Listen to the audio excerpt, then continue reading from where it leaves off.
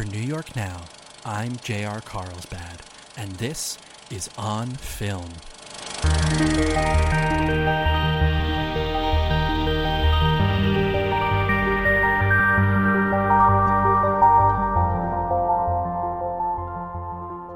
Welcome, everyone. Welcome, one and all, from near and far, from close by and not as close by. Welcome to another episode of On Film. I am, of course, J.R. Carlsbad, and for the last 37 years, I have been working with New York Now to share my love of film, because, of course, every day I wake up and I choose, once again, to love film. On today's episode, like every episode, we are going to talk about a film that has made significant impact in our culture. On this episode, though, we're going to cover something a little different than we normally would. And that is because usually I cover film. But I don't know if I would describe this particular film as a film. I would almost call it a movie, in the fact that it is not high art, but it has made significant impact in our culture. And that's because it is a goddamn superhero movie. That's right, folks. You've been asking me to do it, and so I'm finally doing it. I, J.R. Carlsbad, will be covering a superhero movie today on film. On film. On film. On film. On film. On film. On film. I'm sorry, folks, I short-circuited there for a second, but I'm back. On today's episode of On Film, we are going to be talking about the 2007 superhero movie entitled Snowman, with an exclamation point at the end, of course, for emphasis. Written by Aaron Sorkin and directed by Richard Linklater, Snowman follows the journey of Bill Boston, a hard-working man from Pennsylvania. He works down at the docks in rural Pennsylvania, where every day he is meant to bring in fish, but he struggles due to it being a rural area. Bill Boston, of course played by Bill Paxton, has to go home to his family and tell them that he doesn't have any more money because of the lack of fish, and this, of course, has a negative impact on his job, and there's no income. You get how it works. He goes into this for about 25 minutes. It's a brutal scene, I will say. It really moved me. It was an early time where I thought, wow, this Aaron Sorkin really has a career ahead of him. I was not aware of The West Wing at the time, because I do not watch television. I only watch film, and in this case, movies. I don't normally watch movies. Usually I have the movie jar where if I say the word movie, I have to put $1 into it. But look, folks, let's get something straight. Films are films. Superhero movies are not films. You know the difference between a film and a movie. Don't act like they're the same thing and that there's any artistic merit or value in a superhero movie whatsoever. Name one superhero movie where they've ever done something even remotely interesting or captivating on screen. You can't do it. Don't say The Dark Knight. You can't. That's not real. That's not a superhero movie. That's a detective film that happens to be about a superhero. Get it straight. Get it through your thick skull, you swine. Okay? Spider-Man 2? Oh, I'm sorry. You think Spider-Man 2 is film because of Alfred Molina's incredible performance? I'm sorry. I didn't realize we made films now about boys dressed up as spiders swinging around New York City. I didn't realize that's what we were making films about these days. I remember when films were about godfathers and citizens named Kane. I remember when that's what films were. But I guess things have changed. Oh, how time works. Oh, how time passes. how it affects us, how we don't even realize it's passing until it has already passed us by. Fucking ridiculous. I can't even believe it. Calling Spider-Man 2 a film. Get out of here. Get out of my house. If you're in my house right now, I need you to get out. I'm not in my house. I'm at the New York Now studios today because they said I've been getting a little too unhinged on the pod, and so they need to monitor me for a while. So my supervisor Kevin, is looking at me. I can't see him. It's like one of those two-way mirrors or one-way mirrors. I don't know. The one where, for me, it's a mirror, but on his side, it's a window. But I know he's watching me.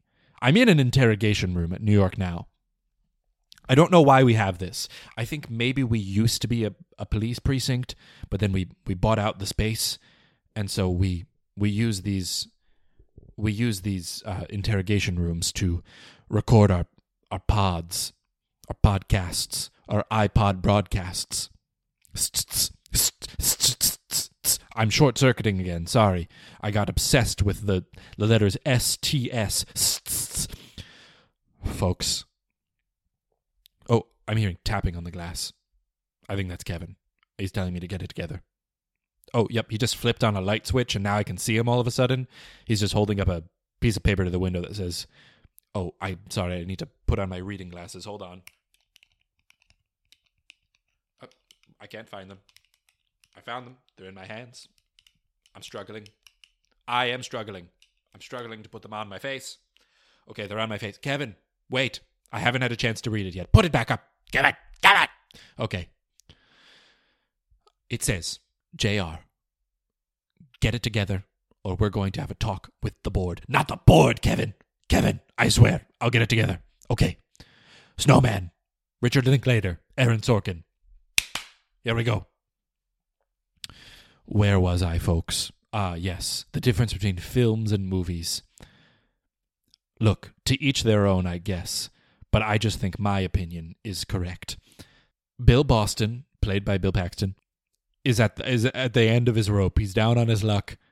He doesn't have a job anymore, and he needs to find income. He needs to find a way to support his family through these tough times because it's almost Christmas time.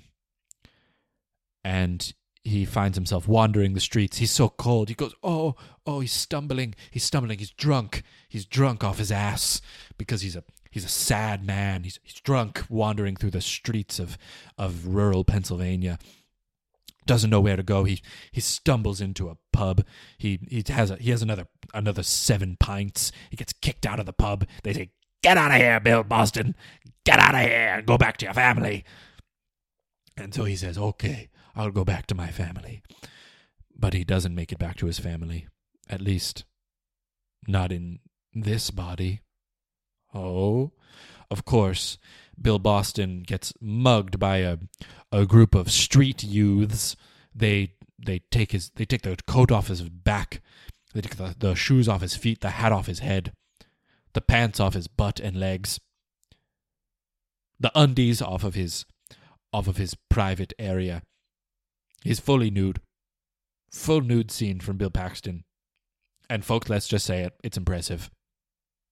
Paxton looks good. You don't go into this thinking, "Oh, I think Paxton's going to look good when he hangs dong in this movie." But oh boy, does he. Boy howdy, I'll say. I call me a cowboy because I said boy howdy. I put on my cowboy hat that I bring with me to the theater. Sometimes, not all the time. I'm not a maniac. After being mugged by the group of street youths, a single car pulls up and says, "Oh, hey, old-timer." And he goes, "I'm not old. I'm 43. They go, "Oh, my apologies. You appear to be nude and freezing. How about I bring you someplace warm and get you some help?" And he says, "Thank you, kind stranger. That would be nice. I always depend on the kindness of strangers." And then he looks right into camera. Of course, that being a reference to A Streetcar Named Desire. Familiar with that one? Are we, folks? Are we familiar with that one? With the film or the play? I wouldn't know the play, of course. I've never seen it because it's not a film. I watch film, folks. I don't watch plays. Plays are dog trash. They're hot garbage. Those are for piss babies. Plays. Oh, I'm sorry. I didn't realize I was a child and it was playtime on the playground. Oh, you just want me to go and watch a play? You want me to go spend $90 to go sit in the back row of the upper balcony, 500 feet away from the stage, to see a bunch of adults doing make-believe? That's what you want me to do? Interesting. Trevor, editor Trevor, that's not your name. Your name's Jeremy. I'm sorry. I called you Trevor, and that's on me. I owe you some respect. Your name is Jeremy. Jeremy, if you're listening, and God, I hope you're listening since you're editing this podcast, I need you. I need you to cut out the part where I talk shit about plays. It's not going to be popular. The theater kids are going to come after me for this one. They're going to say, "Oh, JR, you think that film just happened on its own? You think it wasn't influenced by plays? And if you look at early film, it's basically just a play being recorded because, they're on a soundstage and it's just, a 3-wall set with one wall missing, and basically the whole movie takes place in one fucking room because it's just a play." I will be embarrassed because they make a great point, honestly. I'm well aware film would not exist if not for plays, but I am too big to admit that on a public forum. So Jeremy, listen to me. Jeremy, the microphone is in my mouth at this point. Jeremy, I need you to do this for me. Jeremy, this is all I have. I have very little, and you know this. Please, Jeremy. Anyway, the stranger takes Bill Boston, played by Bill Paxton, to what appears to be his home, but is actually a secret lab where he shoots him with a snow gun. It's a snow ray, but it just looks like a gun. It looks like just a pistol. He just pulls out a pistol and shoots him. Point blank, no hesitation. And we're like, oh my God. Did this mad scientist just kill Bill Paxton in cold blood? No, he brought him a new life in cold blood. Because now he's a goddamn snowman. He's half snow, half man.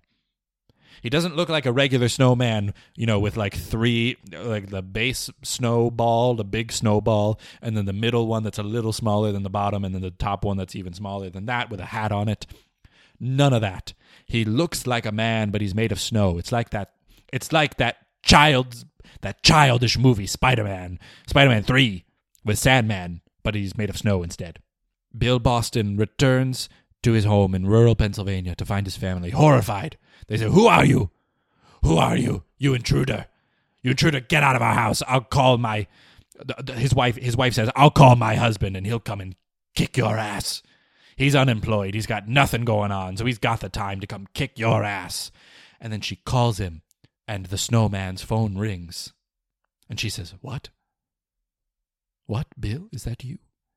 Bill, I thought I'd never see you again. We haven't seen you since last night. We were certain you were dead." "What? What's this? A party going on behind me? No, we're not celebrating the fact that we thought you were dead. We love you. We love you, Bill. Bill, please. Don't do this, Bill." So Bill gets all upset because they were throwing a Bill is dead party, and he leaves.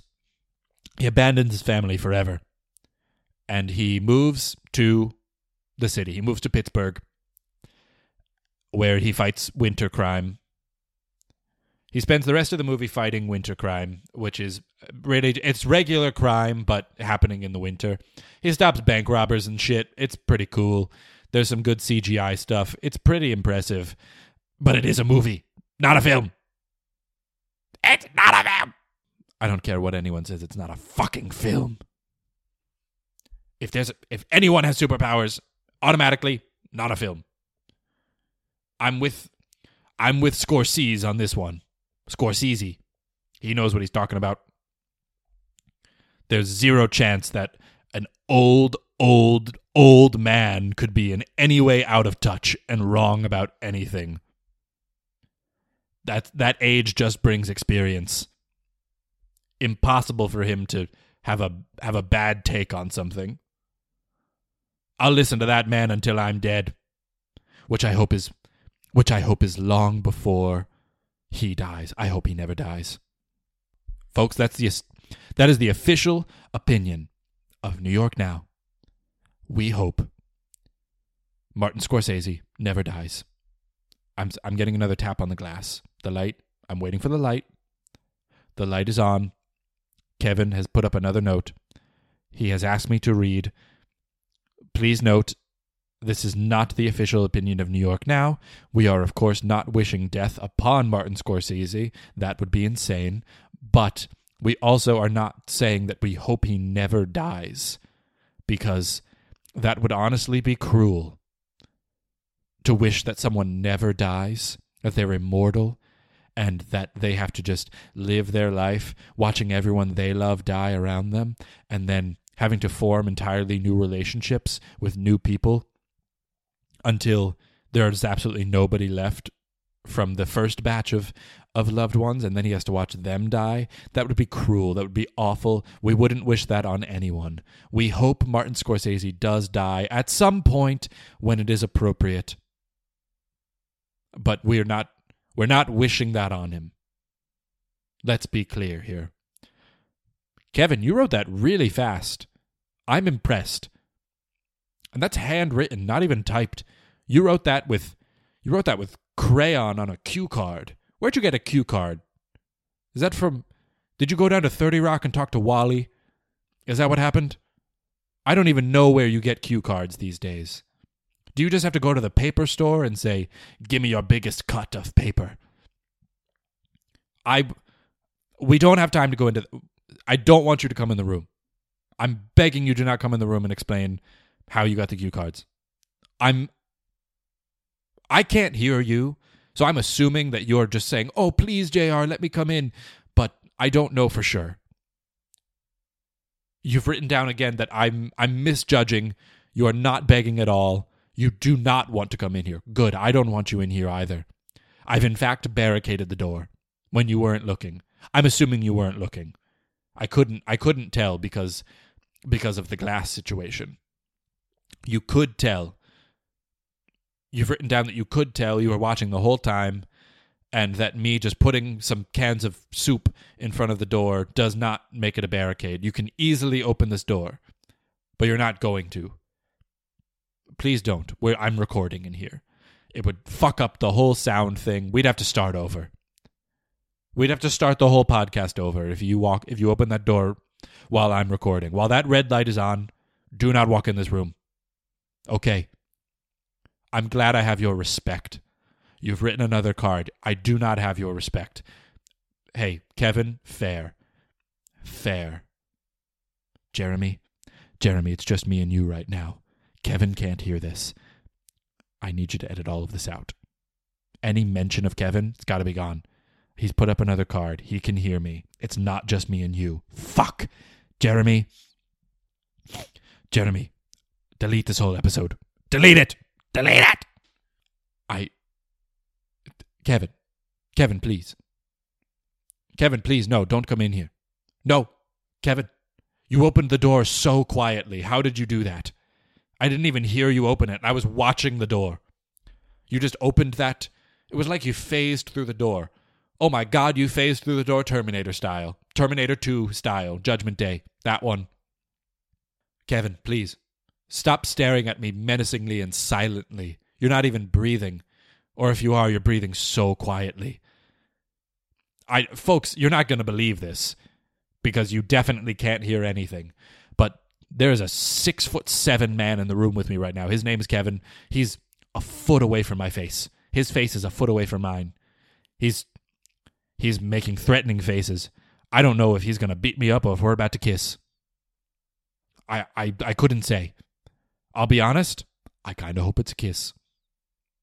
He's just written another card. It says, not going to be a kiss. Kevin, do you speak?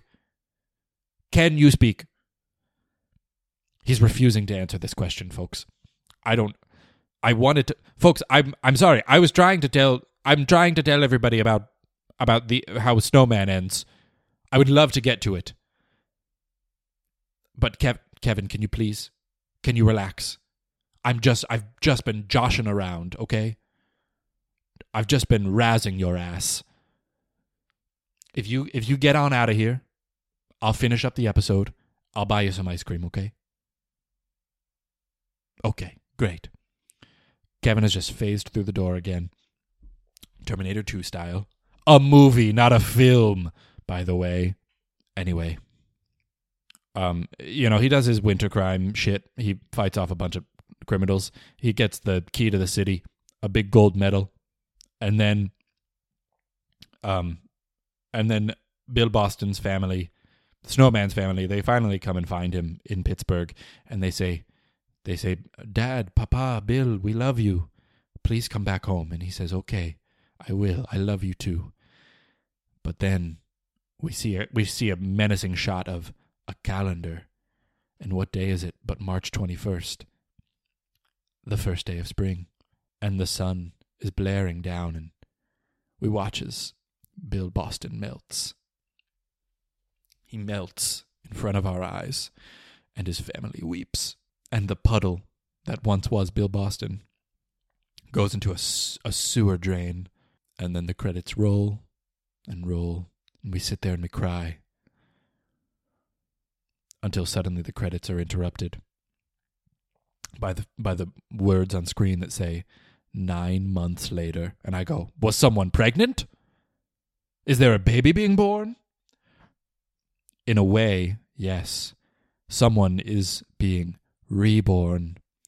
Because it is now December 21st. And in the storm drain, we are down in the storm drain. And we see a familiar puddle. It's just water, but we know who it is, who that water belongs to. Bill Boston. And then it freezes. And magic happens. Ooh, superpowers. And Bill Boston comes back. And he then walks through the sewers, through the storm, up to the storm drain, where he sticks his head. He puts his head up to it and looks out and says, "Oh, this world is mine for the taking." And then also we see behind him in the storm drain is the Teenage Mutant Ninja Turtles and also Pennywise the Clown.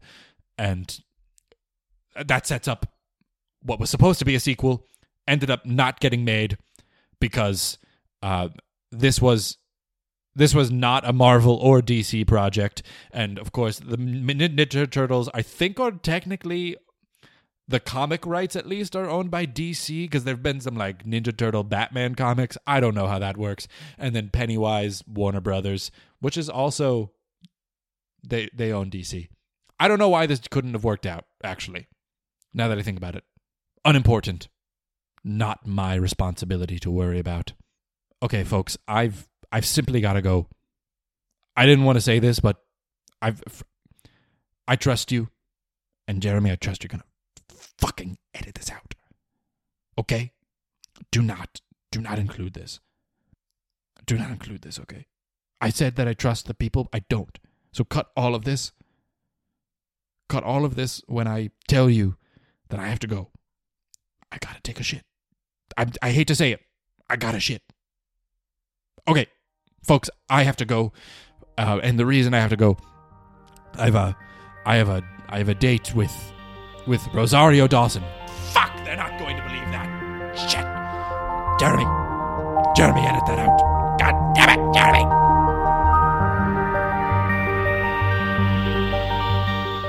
On Film is hosted by me, Michael Thomas Kennedy. Everything you just heard was completely improvised. If you enjoyed the show and want to listen to more, you can go over to Patreon, where there are extended and bonus episodes of the show. Thanks so much for listening.